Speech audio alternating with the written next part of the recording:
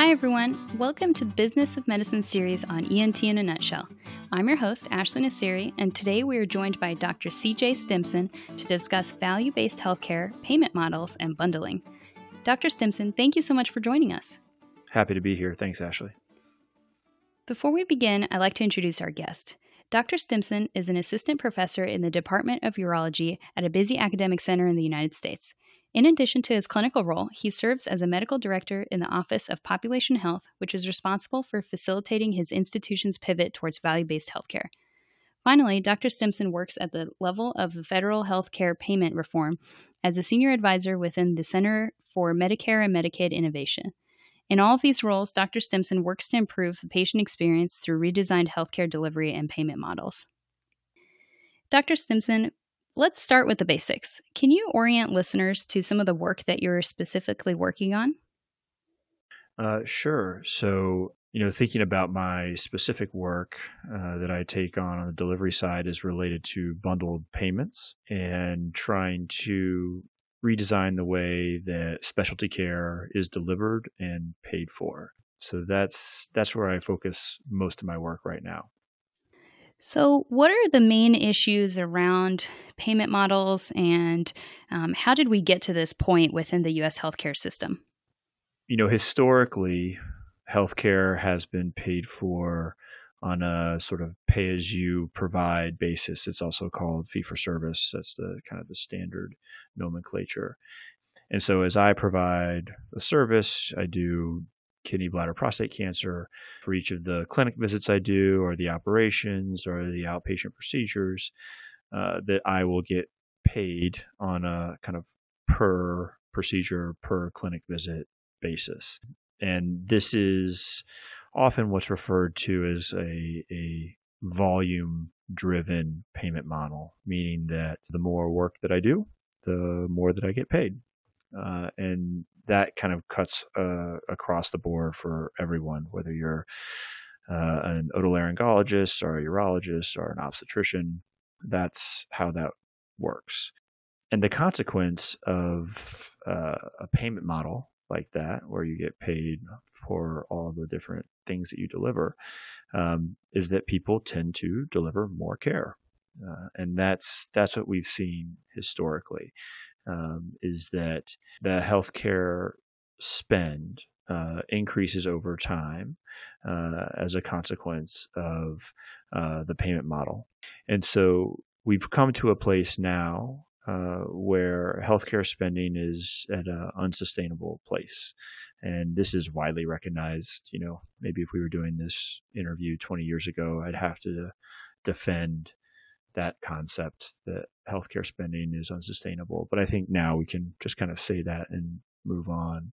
And so the question is, why is that happening, and how do we do something about it? And this concept of the fee-for-service payment model contributing to that out-of-control spending is one that's really taken hold broadly, not just at Medicare and Medicare as a purchaser of healthcare, but also for commercial carriers. Think of Blue Cross, United, Cigna's, Aetna's, all those, as well as purchasers like employers who are buying healthcare through their insurance companies. They also feel the same way, that paying on a fee-for-service basis has really helped drive a lot of the out-of-control spending.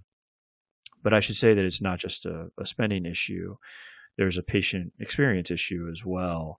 And what happens when you pay for care in this way, where the radiologist gets paid, the anesthesiologist gets paid, the surgeon, everyone kind of gets paid separately, the hospital, is that the experience for the patient can end up feeling very fragmented, uncoordinated, and pretty unsatisfying.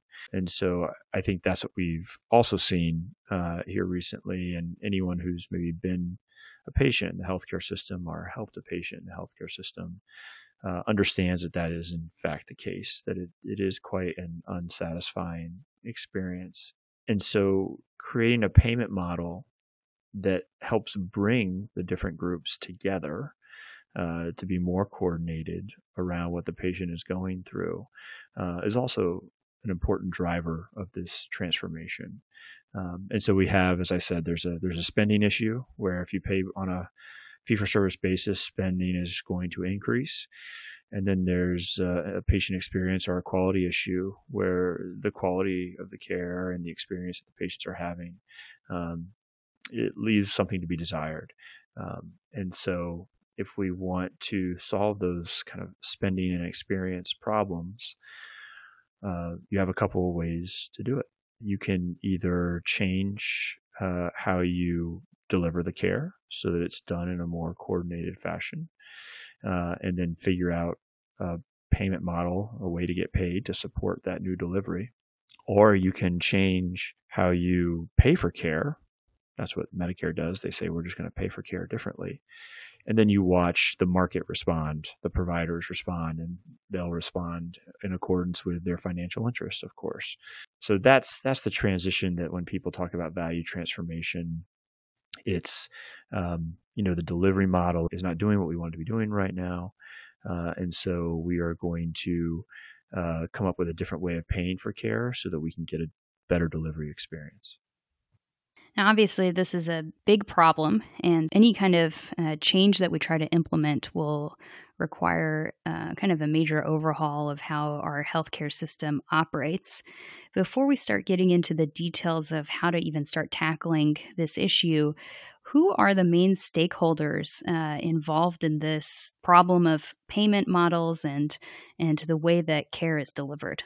I think most people would identify 4 categories of stakeholders. Of course, there are the providers, which is what you and I are, and the health systems that we work for. So those are physicians and hospitals. There's all different kinds of ways those can be organized. As we know, you can have independent group practices of physicians only. You can have physicians who are partnered and work for health systems. They can be for-profit, nonprofit, academic, not academic, but all of those kind of fit in that provider category. And so those are the people who are really working on delivery. Then you have the patients, of course, who are truly the customer, the end user, if you will, of the delivery system that the providers are creating. And the patients are important to distinguish from a couple other groups that I'm going to highlight for you because they are the ones who are having the experience of the care itself. But more often than not, in the way that benefit arrangements are done now and health insurance is structured, they as in patients, they don't assume a lot of the cost of the care they provide. That is, if it costs $10 to provide, a certain healthcare experience, patients may contribute $2 of that and someone else pays the remainder.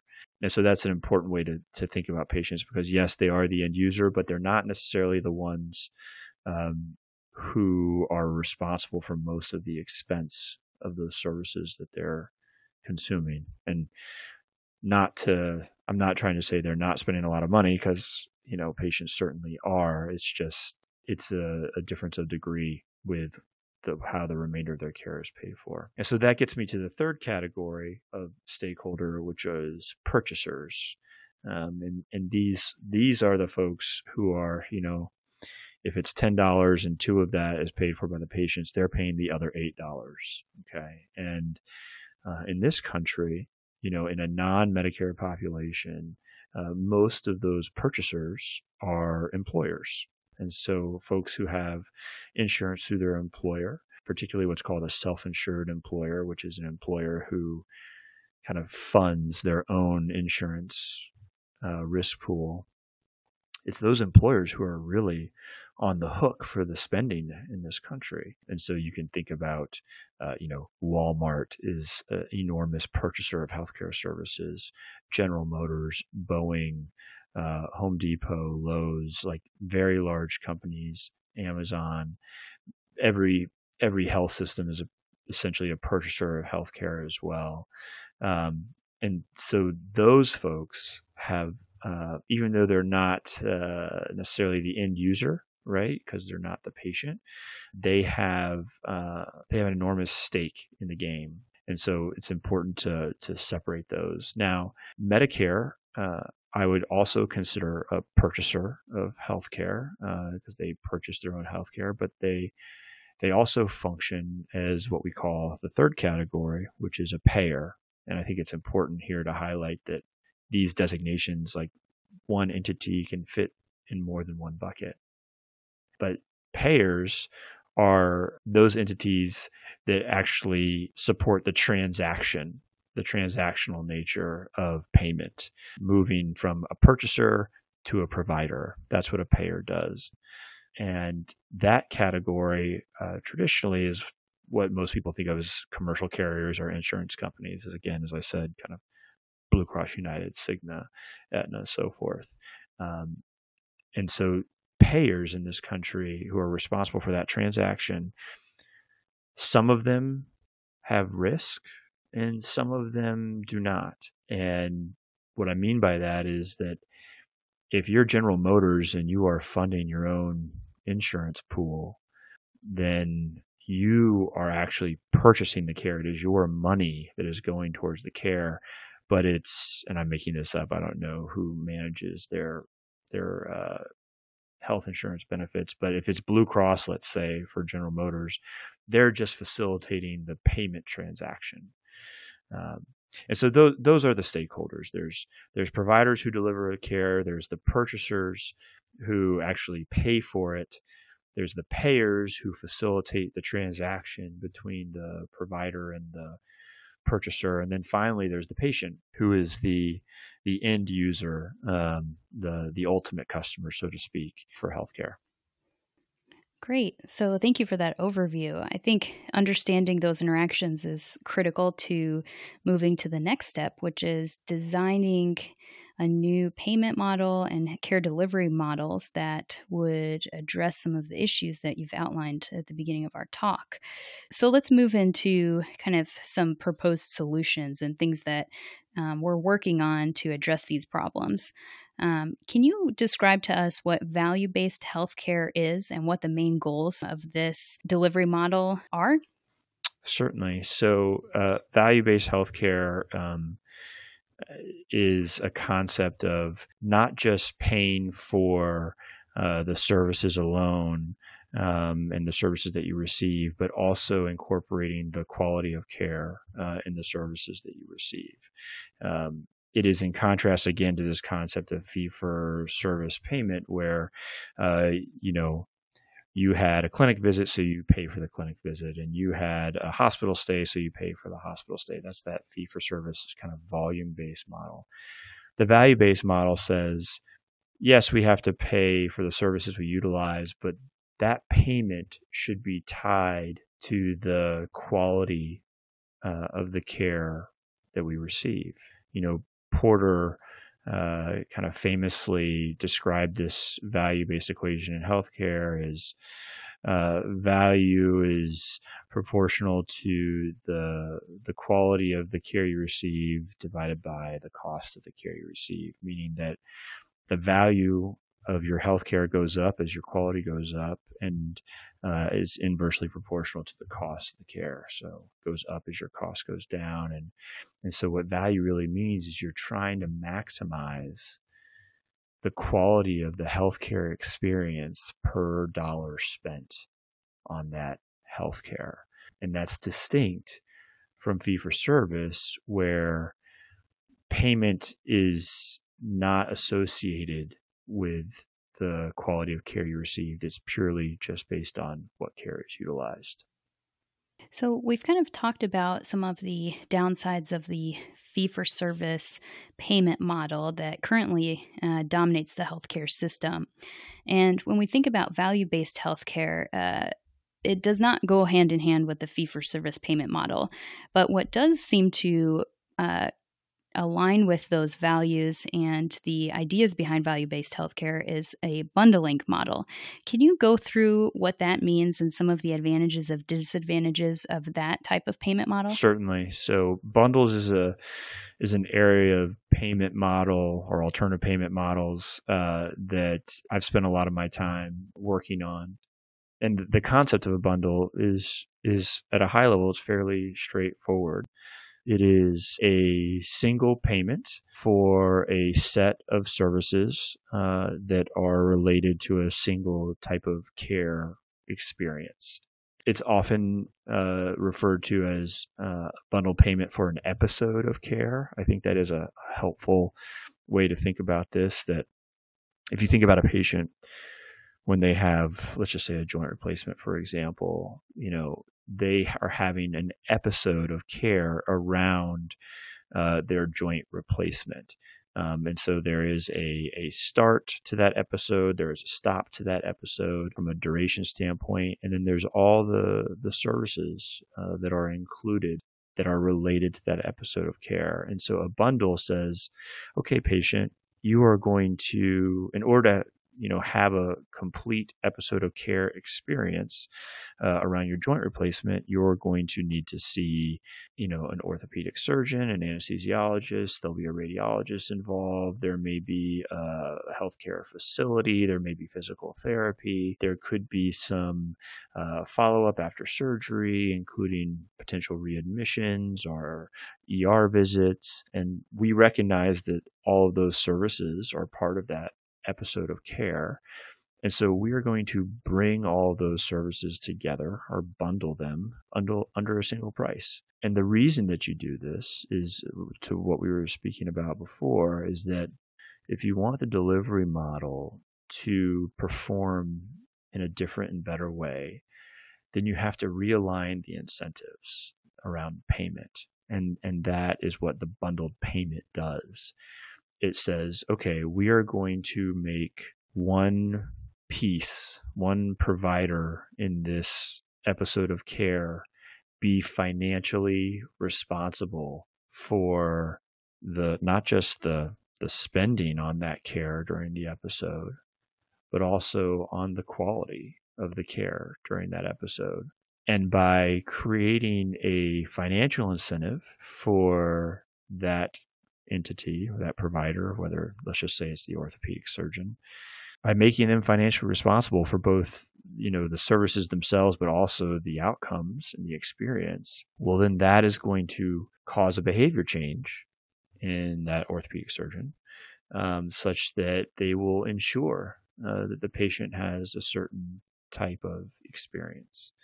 And so that's how the bundle payment works. And it's been done at Medicare. The joints is a good example. There's a bundle payment called the Comprehensive Care for Joint Replacement model, which did essentially what I just described. It made hospitals typically the at-risk provider for all of the services and experience that a Medicare beneficiary would have related to their joint replacement. And what you see in that is that hospitals changed their behavior, and they changed how they deliver care for joint replacement for Medicare beneficiaries. And so we've seen this actually happen. And so the good part is, as you asked, kind of pros and cons. Pros is that it really does try to align the best care we can deliver with a payment model that will support that care. And so that's really important. The challenge of a bundle, there's several, but one of them is making sure that the folks who are at financial risk, that they don't focus too much on just cutting costs. In the world of bundles, we call it care stenting, which means to withhold otherwise necessary care in order to save money and have better performance on the bundle. You still want people to get all the appropriate care that they need to receive. You just want to remove any wasteful or unnecessary care while also delivering the best experience.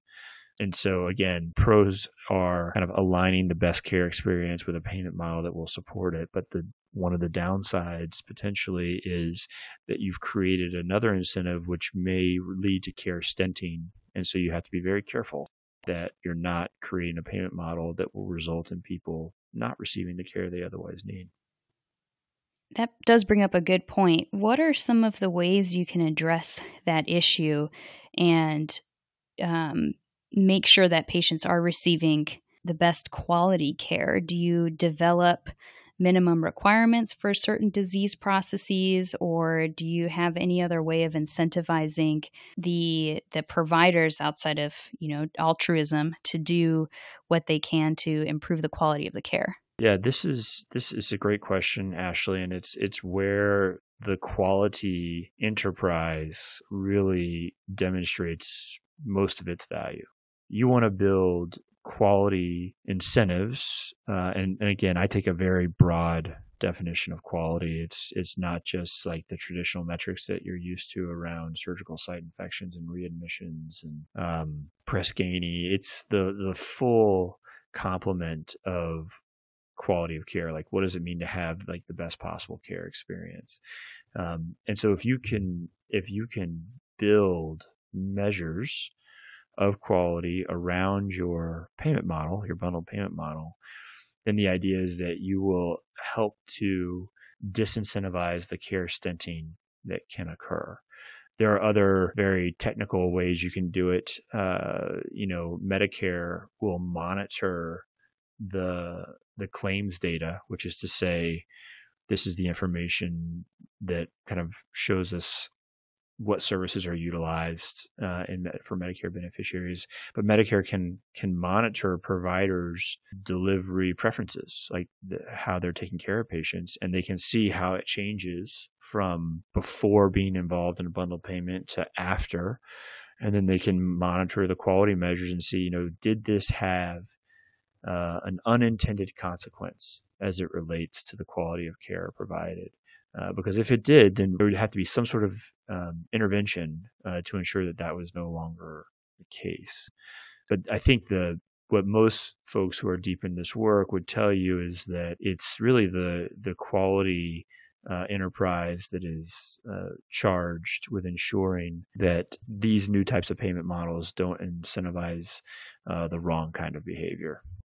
Now, one question that comes to mind when we're talking about bundling is, to what extent do you take this payment model, and to what extent do you take value-based healthcare? I think the idea of value-based healthcare, is a nice one in that you're putting emphasis on the important parts of healthcare that drive the patient experience and outcomes. But I can also see how developing bundles for certain diseases that are rare or uncommon may be challenging, or more challenging than developing bundles for procedures that are very common, like joint replacements or tonsils, etc. So I guess my question is, how do you manage highly specialized care that's not common? Is that something that should also be bundled? Yeah, that's your question's spot on, Ashley, because part of the concept of a bundle is that you're taking on risk. And when you take on risk, you are now subject to what I call the tyranny of small numbers.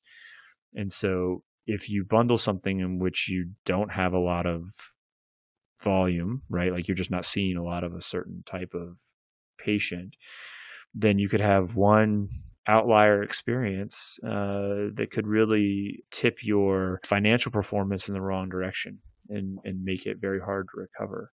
And so bundling may not be appropriate or feasible for all conditions. And I think that even an ardent supporter of bundles like myself recognizes that if we're going to truly transition us to a value-based footing in this country, it's not going to be entirely on the back of bundled payments. Bundles are a nice way to solve value in high volume specialty care. They don't really talk much about primary care at all. And they certainly are going to be challenged to take care of, like you said, kind of orphan conditions or conditions where the volume is just low.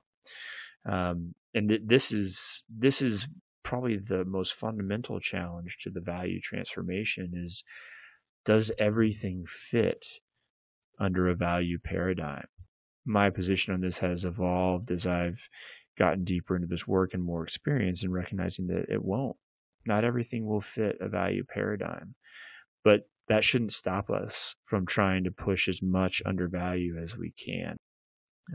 What we know in hospital payment, starting in 1983, is that hospitals move from a cost plus payment model to the DRG, diagnosis related group payment model. And that movement was essentially, okay, hospital, tell us what it costs you to take care of this patient, and Medicare will pay you a margin on top of that. Moving from that sort of model where you really couldn't lose into a DRG model where Medicare now says, okay, for this type of admission, you get X amount of dollars and that's it. And that was risk, right? And the approach that was taken and what was recognized is that not all hospitals, not all facilities are going to be able to work on a DRG model. And that, maybe it's a critical access hospital, or maybe it's cancer hospitals that just deal with cancer patients. Not everyone is going to fit kind of in a risk-based portfolio. And so my point in telling you that story is that Medicare, the largest purchaser of healthcare, maybe in the world, is familiar with this, that you don't necessarily have a one size fits all. And so I think that that's the way that value will evolve as well, is that we will apply it broadly and widely as appropriate, and that we will make exceptions where we need to. Yeah, I think that makes sense. And that seems to be a general trend in all healthcare issues, is that there isn't a silver bullet solution for everything that needs to be changed. When we talk more practically about bundled payments and delivery models, how do you even go about designing a bundled payment or delivery model? Do you bundle it by disease process, by diagnosis, by procedure? How does that work? Yes to all the above.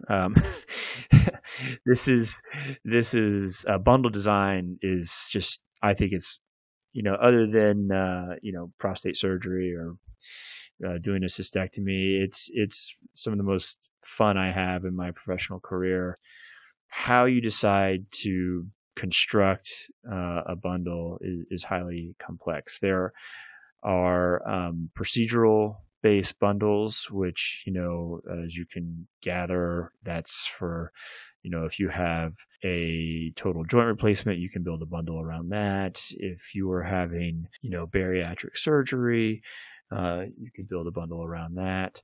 That's one way to do it. An alternative is to do it around a condition where you could say, okay, we're going to build a bundle around end-stage renal disease, or we're going to build a bundle around,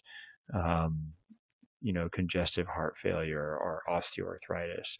And there are different groups, both Medicare and out in the payer world and in the provider world, who are taking all of those approaches and kind of experimenting and trying to figure out the best way to do it. And so all of those are happening. But fundamentally, when you build a bundle, I think the first decision you have to decide is, it depends where you are. If you are someone who is purchasing healthcare, then your only lever is to just create new payment rules. But if you're a provider, then you can actually change your delivery model. And I think this is what a lot of institutions are trying to do, is they're saying, we feel like we can take better care of patients in certain diagnoses or procedures, but yet the fee-for-service payment model won't support all the great things that we think we ought to do. And so we'll just completely redesign our delivery model, and then we'll wrap a bundled payment contract around that and sell it out to the world. And so that is what we see on the provider side. On the purchaser and payer side, at Medicare, for example, all we can do is change the payment rules and watch to see that our incentives change delivery. So again, I think there's There's lots of different varieties of bundles, condition-based, procedure-based, and then some of them can be built from kind of the ground up where you change delivery and find a payment model to match, while others are built from the top down where you change payment and then you kind of wait to see how that impacts the delivery model. So I can see how that plays into Medicare, but the private industry is a little bit different. Let's say you've developed a bundled package around a specific surgical procedure, like you said, joint replacements. Can you explain how, after you've developed your bundle, how you get that out? Do you sell this bundle directly to purchasers? How does that work? Yes, so there's a couple ways you can do it. You can go directly to purchasers, which is often referred to as kind of a direct to employer strategy, where you can go to, again, because we mentioned General Motors already, you can go to General Motors and say, hey, I've got this bundled payment program around total joint replacement. We'll provide you a fixed payment for all the included services, and we'll take risk, and you just send us all your patients. And that is happening. That kind of relationship exists out in the world where employers are saying, yes, it's in my best interest to do this. And so you have those direct to employer contractual arrangements popping up between providers and purchasers. An alternative way would be to pair up with a payer, again, a Blue Cross, United, etc., to sell essentially your bundle to their at-risk lives. That is just as viable a model as long as you have a payer on the other side who believes that there's a real value proposition there for them and value to be gained from that relationship.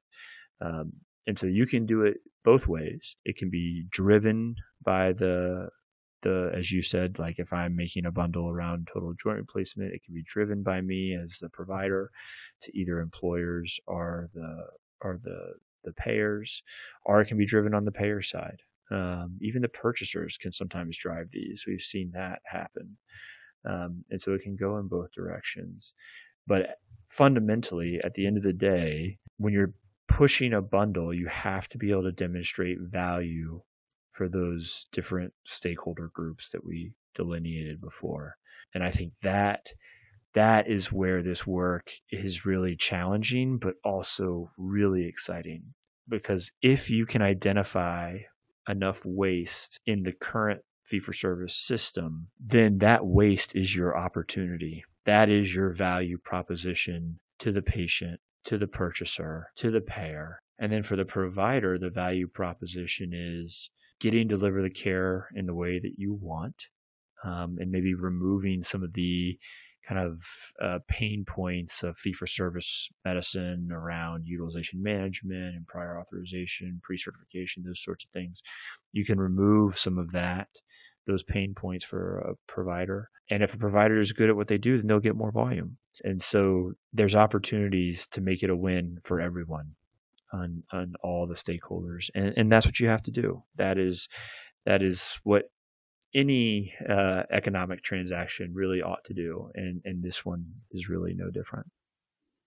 So, in my mind, when I think of bundling, I think of a standardized package that is, surrounding a procedure or a diagnosis that we would offer patients, purchasers, payers, whomever. How does that balance against personalized care, where we're moving towards making different packages of care for each individual to meet their specific needs? So, for example, let's talk cochlear implants, since that's what I'm most familiar with. We have patients who have profound hearing loss who need a cochlear implant for hearing. And so we design a bundle around that. Now, most people will go through that process and get their implant with the appropriate preoperative workup that's pretty standardized, and then have, scheduled audiologic programming or appointments afterwards. But what about those people who need additional care, like genetic testing or speech therapy, or additional appointments afterwards, or they have a certain complicated aspect to their surgery? How do you create, or how do you fit those people into the bundling model? you've identified a very important point here, which is there is appropriate variation that exists inside of even a condition that would seem to be pretty homogeneous group of patients who have severe hearing loss need a cochlear implant. And so it is incumbent on whoever is designing their bundle to understand the full breadth, or if you will, the landscape of all the different patient journeys that could occur inside that bundle. And then the question becomes, is there enough appropriate variation, or is the appropriate variation sufficient to warrant what we call risk stratification, which is kind of breaking the bundle up into separate paths for the different groups and having different prices accordingly? Or is it enough to put them all into a single category and not risk stratify them? Because while there may be variability, the variability isn't so great that that you would tip the risk profile by putting them in under a single price. And so that is a critical component of the kind of the bundle creation process, is this concept of risk stratification and understanding what are the appropriate variations in care that exist and the right way to preserve those appropriate variations. Is it enough to just have a single bundle price where everyone kind of rolls in and it averages out to be fine? Or do you need to have, high risk, low risk, intermediate risk, however you want to define your risk stratification?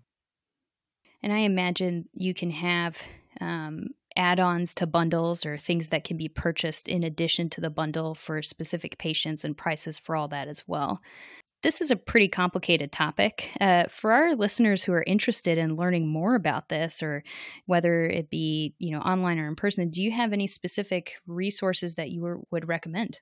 First of all, there's so many organizations and individuals that have really committed their entire careers and their mission to this value transformation concept.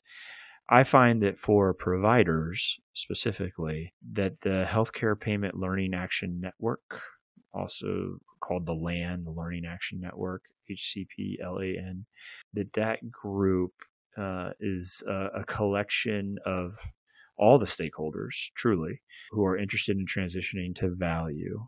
And they have a great website with educational materials.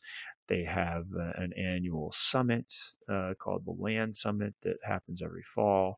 And really people who not only understand what value means from a research perspective or a policy perspective or an economic perspective, but folks who understand value from a delivery perspective and from what it means to be in front of patients, taking care of them, and how do you actually implement value on the front lines. And so I think that's a great group to go to if anyone is interested in further information on this. Wonderful. Well, Dr. Stimpson, it has been an absolute pleasure interviewing you today. Thank you so much for being on our show. Do you have any last words of advice for our listeners? Well, first, I'd just say thanks for the opportunity to come on. I appreciate having the chance to present something that I think is critically important moving forward in healthcare, and something that I'm very passionate about. My final thoughts for your listeners are: healthcare is evolving rapidly, and that includes the roles that all these different stakeholders will play moving forward in the future. And if you are someone who, like me, 12-ish years ago as a medical student, was thinking, I'm really interested in this other work, and these other things, I would encourage you to pursue them. I think that the future of healthcare, as it evolves, it needs providers who are excellent clinicians and committed with all of their time to their clinical work, but it also needs providers who understand kind of the broader landscape of healthcare and where it's going. And I will tell you, you can make a career out of that. And there are people who will value that and will demonstrate to you that they think that is valuable. And so if you're one of those people out there who's listening to this thinking, how do I make this work? There are ways. And we need you. And I would encourage you to chase down those interests. And you can make them a big part of what you do and make a great impact as a result. Thanks, Dr. Stimson. Obviously, I agree with that. As you know, I feel like I've had a similar experience.